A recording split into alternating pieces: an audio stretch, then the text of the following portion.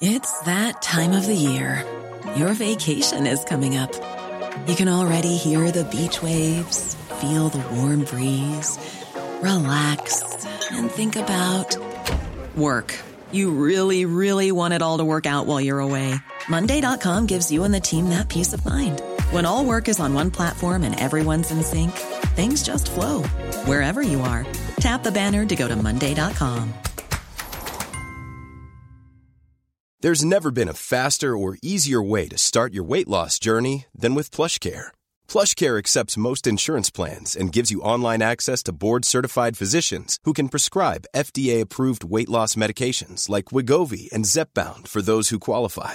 Take charge of your health and speak with a board-certified physician about a weight loss plan that's right for you. Get started today at plushcare.com/weight loss. That's plushcare.com/weight loss. plushcare.com/weight loss.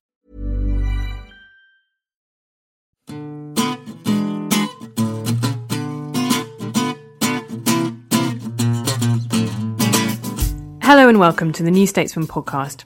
I'm Deputy Editor Helen Lewis, and this week I'll be talking to George Eaton and Raphael Behr about why the Tories are suddenly looking so chipper. Ian Steadman and I discuss death on Mount Everest, and Sophie McBain and I talk about why we're all feeling so very anxious.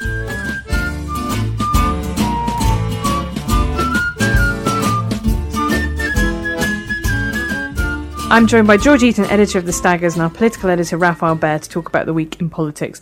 It has been not a vintage week, I think it's fair to say. We're still in recess at the moment. But the big news, if you can call it that, is that David Cameron and George Osborne appeared together, smiling, frolicking in the spring sunshine, verily. Raph, why are they looking so happy?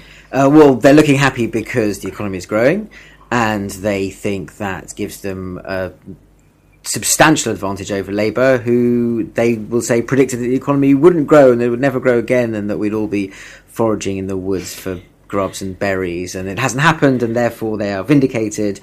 And the crucial point here, up to in terms of the presentation of it, is that it's the two of them together saying we are the team with a long-term plan to save Britain.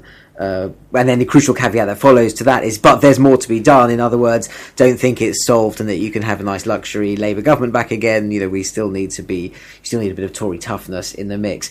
The contrast that they want to bring into people's minds is with Ed Miliband and Ed Balls, who, certainly in Westminster it is recognised, don't necessarily always sing from the same hymn sheet, and also who their focus groups tell them people look at and think, no, I don't really want you running my economy, thanks very much.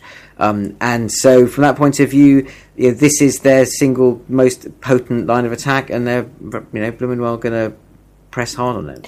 And George, it's been remarkable, hasn't it, in this government, how united David Cameron and George Osborne have been all along, even if they haven't necessarily made public appearances together.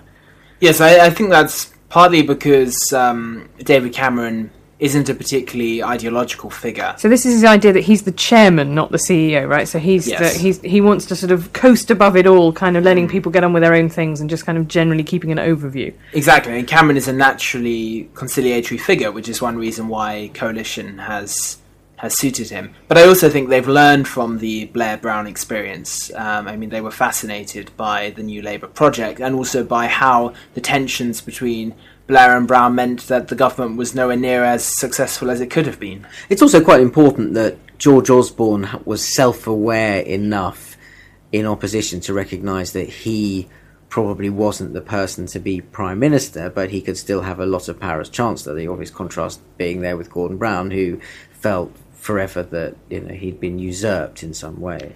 And ultimately, when Michael Howard was sort of anointing the younger generation of his shadow cabinet, his first thought for future leader, possible Prime Minister, was Osborne, and reportedly it was Osborne who said to him, no, that Cameron, he's your man for the front of house stuff. And being an immensely powerful Chancellor is in many ways a better job than being Prime Minister. And a great patron and bringing people on through the ranks, right? The last couple of reshuffles have seen Osborne. There was a great line in your column, wasn't it? If you want to be promoted, what is it you have to be? What is it? A woman, or have a regional accent, or be Matt Hancock. So basically, an Osborne protege. Friend of George. But there's an interesting point about coalition politics as well here, isn't there? Because the Damien McBride book about being Gordon Brown's spin doctor sort of says we discovered quickly the only way to get a very boring policy announcement any traction was to play it as part of a Tony Blair Gordon Brown row, and that's how you could kind of get road building in Solihull to be kind of an interesting, sexy story. Now what happens is that becomes a coalition row, doesn't it? It becomes, free school meals or welfare cuts. Yeah, that's an interesting point. I mean, there are definitely two different kinds of coalition rows. There's the ones that are sort of permitted public airing, where there has been some negotiated settlement, and it's recognised that the Lib Dems want to get need definition for themselves, and they can do that against the Tories, and the Tories are happy with that because they get definition, certainly, with the right wing of their party, if they are seen to be in conflict with the Lib Dems. And then there's the ones that you probably hear about necessarily much less, that are also going to be the ones that are much more bitter, which are things that they can't agree on, or, for example... Yeah, what's an example of that?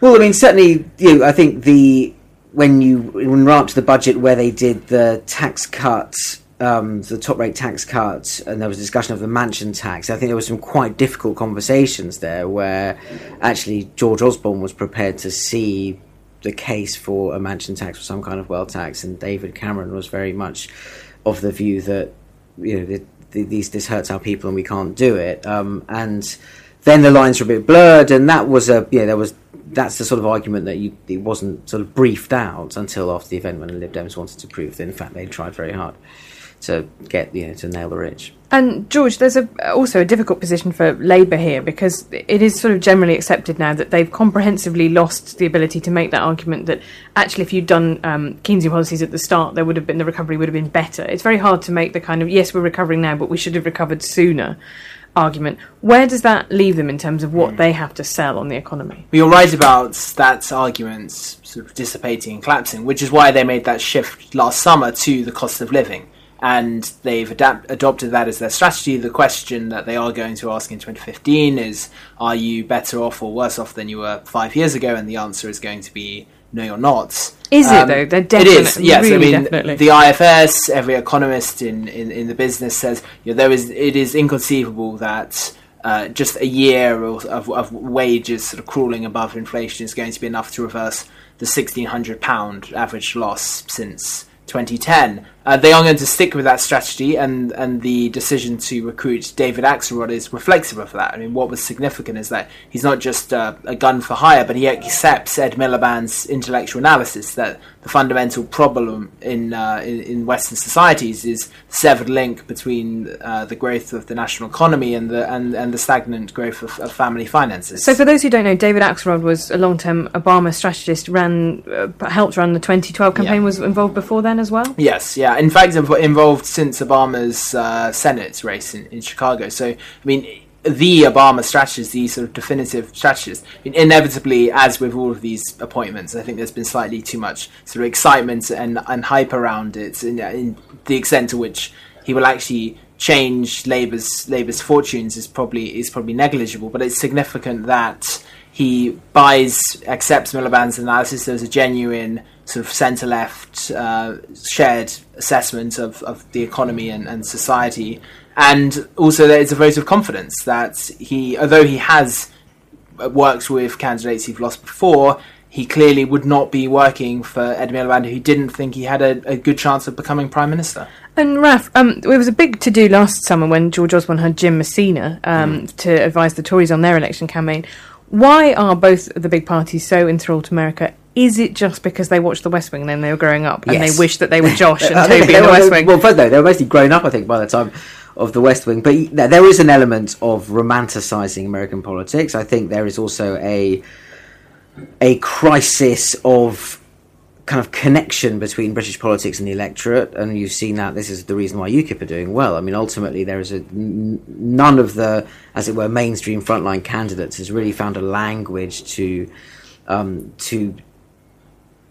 create inspiration or enthusiasm among voters. That's clear. They've reached the limit of what they can do in terms of inspiration, and I think there is still a sort of a romantic idea of the Obama campaign, particularly for 2008, also to an extent 2012, which is actually quite out of date in the US. I mean, you speak to most Americans, they say, he's becoming a lame duck, he's lost his touch, he's sometimes seen as aloof, there's the equivocations, the healthcare stuff wasn't handled well, all of that.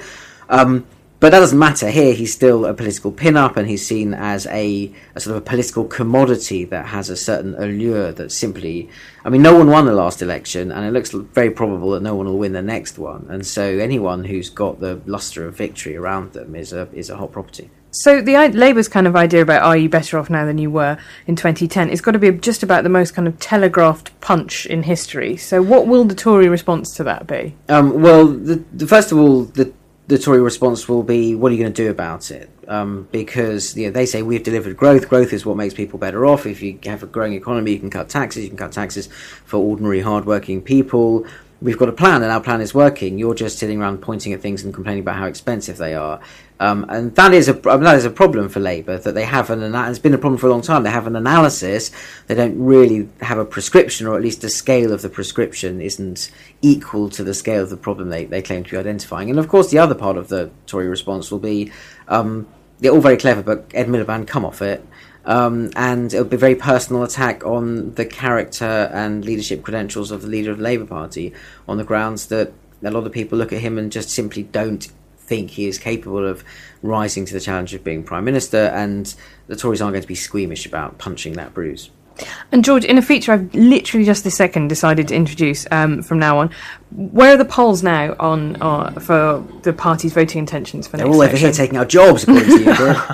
Sorry. You've got an average Labour lead of around 4 or 5 points at the moment. And the Scottish independence referendum? Oh, so these are predictions for... sorry, yes. Let's do both. This is it. This can be our public service. In some polls, the gap is as narrow as 3. In others, it's as wide as 15. The No campaign have an average lead of around 8.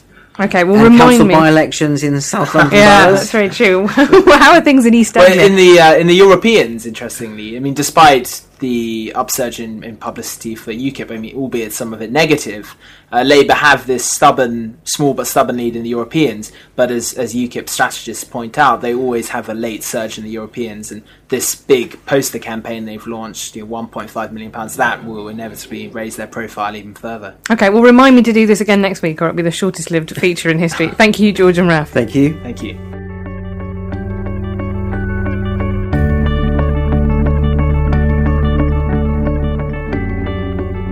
I'm joined by a science and technology writer, Ian Statesman, to talk about tragedy on Everest. Last week, 16 Sherpas were killed in an avalanche as they were trying to prepare the mountain for this season's climbers. Ian, so tell me about this very odd thing that happens on Everest, because so many people want to climb it. Yeah. They've essentially instituted kind of trails up there that are the other kind of approved trails. Yep. There are a limited number of ways to get up to the summit. At the moment, there are about 600 people who climb Everest each year. They pay sometimes as much as $100,000, which goes towards equipment and training and to license fees to the Nepalese government to climb up the mountain. It's easier to climb from the Nepalese side. And at the moment, that's so many people that you kind of get traffic jams on Everest, which is crazy to think. There was a famous photo last year of a climber took of people queuing, waiting to go up to the summit, just this long queue of climbers waiting to go up. And that's insanely dangerous, isn't it? Because above a certain height, you're essentially in what they call the death zone. The death zone. So the air is incredibly thin there, and you can only... I think there's a saying, once you're above that height, you're dying. Yes. You just have a certain amount of time in which to get to the top. Exactly. And get back It's not the kind of thing either. Quality sleep is essential. That's why the Sleep Number Smart Bed is designed for your ever-evolving sleep needs. Need a bed that's firmer or softer on either side? Helps you sleep at a comfortable temperature? Sleep Number Smart Beds let you individualize your comfort, so you sleep better together. J.D. Power ranks Sleep Number number 1 in customer satisfaction with mattresses purchased in-store. And now, save 50% on the Sleep Number Limited Edition Smart Bed for a limited time. For J.D. Power 2023 award information, visit jdpower.com/awards. Only at a Sleep Number store or sleepnumber.com. The oxygen tanks can help with, because oxygen tanks are pretty heavy and they don't last very long. So there's really kind of, you have to get in and get out. They say that if you fall over or you can't get up or anything, other people have to leave you because they really won't have the strength to continue. Well, this is what I find one of the most macabre things about the idea about climbing Everest is that you have to climb past, and they're essentially kind of landmarks on the way up. There's a guy who's known colloquially as Green Boots because he died there several years ago, and because you don't decompose because of the altitude and the cold. He's just where he kind of crawled into a little alcove and died, and I think that was in the 80s he died, and he's still there, and he's a waypoint. Very macabre, but he won't decay, but that's kind of a big problem with Everest, that nothing decays up there. It's so cold. So there are empty oxygen tanks, empty food wrappers. There's a lot of poo everywhere. That's a big problem. It's estimated to be about as many as 50 tons of rubbish on Everest, which isn't going anywhere. It doesn't blow down. It just stays there. So one of the things that was hoped to happen, I mean, the climbing season for this year, which is only essentially 2 months long anyway, has been cancelled, right? But one of the things that they had been hoping to do was forcing everyone to bring some of this crap back down. They were hoping to introduce this rule that everyone would have to bring 8 kilograms of rubbish down with them. Most people go up the mountain carrying about 20 kilos, and they thought that they would be able to handle maybe 8 kilos to bring it down. But even at the rate of 600 people a year, that would take most of a decade to clear the mountain of the rubbish, and it's not clear if they're going to be able to do that, because there is this strike as well, which is because effectively it's too dangerous for too little reward. Sherpas are actually, it's quite a prestigious job in Nepal. You earn, the climbing season is about 3 months long, and you tend to earn about 10 times as much as the annual median wage there. You can earn up as much as $6,000 a year, which doesn't sound a lot to us, but by the standards of the Nepalese economy, that is huge.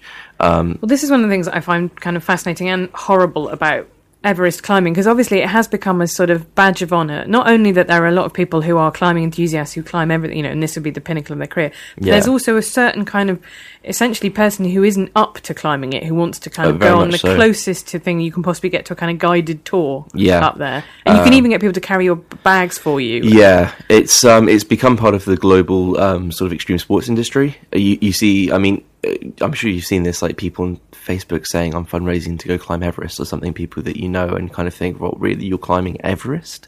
Even something like Kilimanjaro is pretty serious, but people seem to do that as if it's a stroll in the park these days when they maybe shouldn't. But that's one of the things I have to say, I find that quite distasteful, because essentially you're going into an economy that is, Nepal is not a rich country, and people who've got an enormous amount of money, even if they're fundraising, are still relying on, very cheap foreign labour in order to do.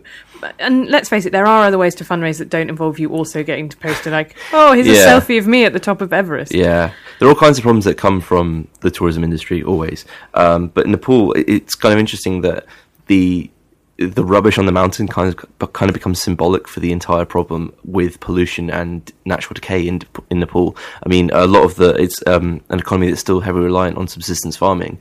And forests are being destroyed, and the soil's being eroded away, and it's quite a hard place to live a lot of the time.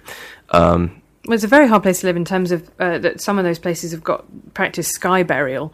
So because you can't get down through the permafrost, so you can't bury people, and because you can't afford the fuel to burn people, then essentially you are kind of hacked to pieces and left for vultures to eat your body, so that you return to the soil. And that's actually, as ways of kind of dealing with dead people go, that is quite an ecologically friendly one. It does emphasise quite how little spare kind of give there is in the landscape. But I think it's also Everest, and climbing Everest is a huge part of the Nepalese economy. It generates $3.3 million per year in government revenues, which is something like half a percentage point of the total GDP of Nepal. So that's, I don't know exactly an industry that's comparable to in the UK, but you can imagine if there was an industry that had 0.5% of the economy going on strike, that would have a lot of sway. They want the insurance given out to Sherpas who have died, their families, go up to 2 million rupees, which is about $22,000.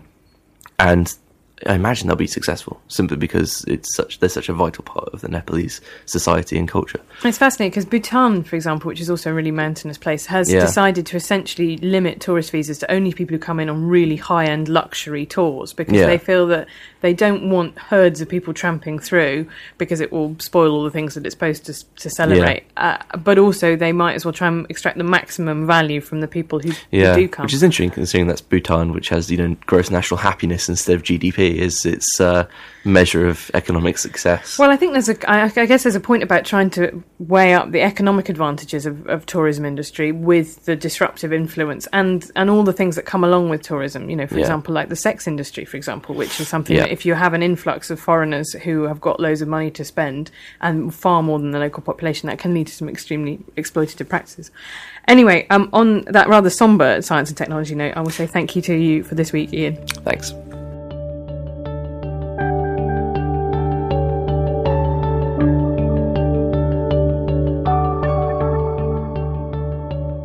I'm joined by our staff writer Sophie McBain to talk about anxiety. Now, you wrote about this subject for a cover story for the magazine, which was really well received. It turns out that quite a lot of people in journalism and politics are incredibly anxious. And why is that? Because, I mean, you talk about in the piece about whether or not it's kind of what people would now refer to as a first world problem. It's what you can, what goes wrong in your life when there's nothing else to go wrong. Is that a fair assessment, or is that unfair? I think it's actually a little unfair. I think probably most people have a relatively similar level of, or rather your position, whatever country or class or profession you're in, you probably have a relatively similar chance of being anxious. But I think different people feel more able perhaps to label what they're feeling as anxiety. So for instance, there was a study done, and I've completely forgotten the person's name, but he found that people were equally anxious in countries like India and developing countries where traditionally they're much less likely to report anxiety if polled. So this is this idea that actually it's one of those things that you might only talk about if there isn't anything else in your life, because it's not seen as a natural reaction. If you're undergoing extreme stress in your life, then it would be strange not to be anxious. So what we're talking about here is being anxious in the absence of any obvious external factor. Is it getting worse? I personally don't think it's getting worse. I think lots of people write about the fact that it's getting worse, and people point to, in terms of short-term changes, they point to the recession and squeezed living standards in the UK, or even modern technology.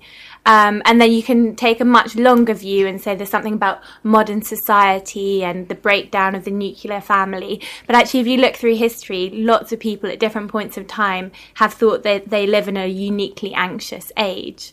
And I suppose we should clarify what you mean by anxiety, because the book that came out, The Age of Anxiety, detailed a writer of The Atlantic and the kind of extreme anxiety that he suffered, to the extent that he was pretty much lost control of all his bodily functions right before he would go on stage. So what identifies, what is as a medical condition, what defines anxiety? Well, so the medical definition is that you have to have severe feelings of anxiety, and then accompanied by a kind of checklist of other symptoms like sleeplessness or muscle tension. And one of the interesting things about the medical definition is that there's no sense in which your anxiety should be proportionate to what you're suffering, sort of external causes.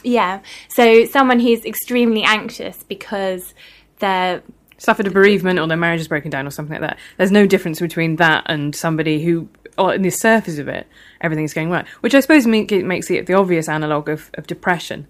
And there's been the similar debate about depression, and is depression sometimes a reaction to, when terrible things happen to you? It would be strange not to go into, kind of the black dog, versus the fact that people struggle with the idea that why should I feel like this? Why should I feel like I just cannot get out of bed in the morning, that I cannot do anything in my life when I have got essentially a brilliant life? Yeah, and actually anxiety and depression are very, very closely linked.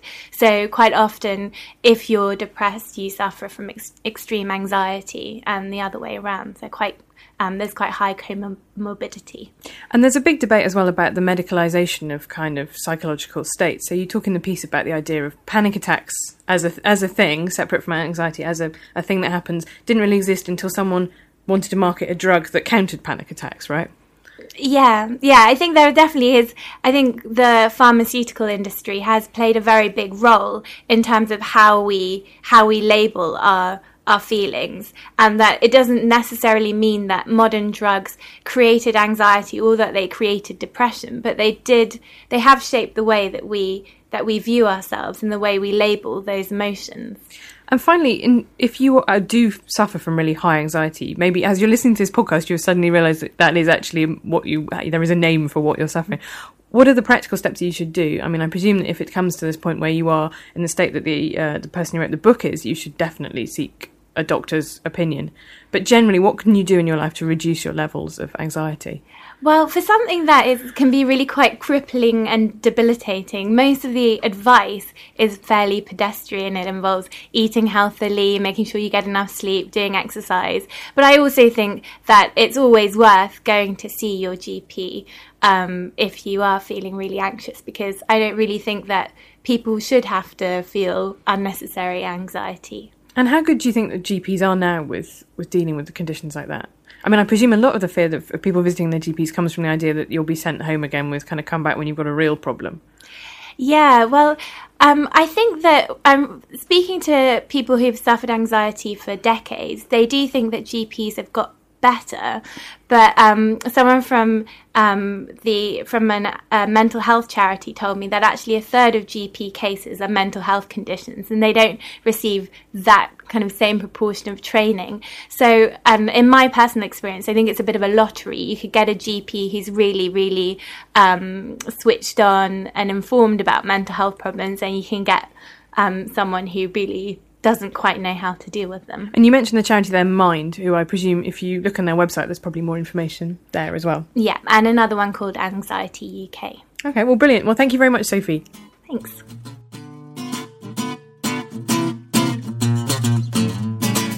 You've been listening to the New Statesman podcast. You can find us every week on iTunes or at newstatesman.com/podcast. We're produced by Philip Morn, and our theme tune is Devil with the Devil by the _ Orchestra, licensed under Creative Commons.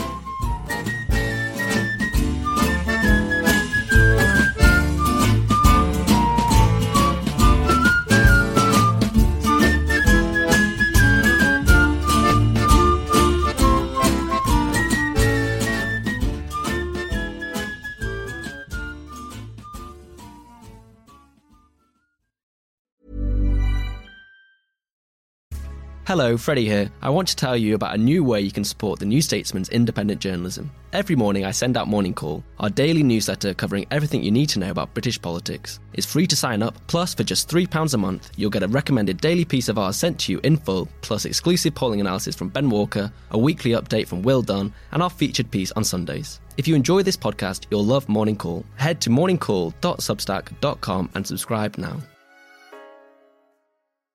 Trust in politics is broken, so can we get UK politics working again? That was the last time we were happy. 2012. I'm Beth Rigby, Sky's political editor. Join me every week with Labour's Jess Phillips and Conservative peer Ruth Davidson for some electoral dysfunction. This idea of nuance has completely left politics. Yeah. Together we'll focus on the policies that could deliver political satisfaction. Follow Electoral Dysfunction wherever you get your podcasts.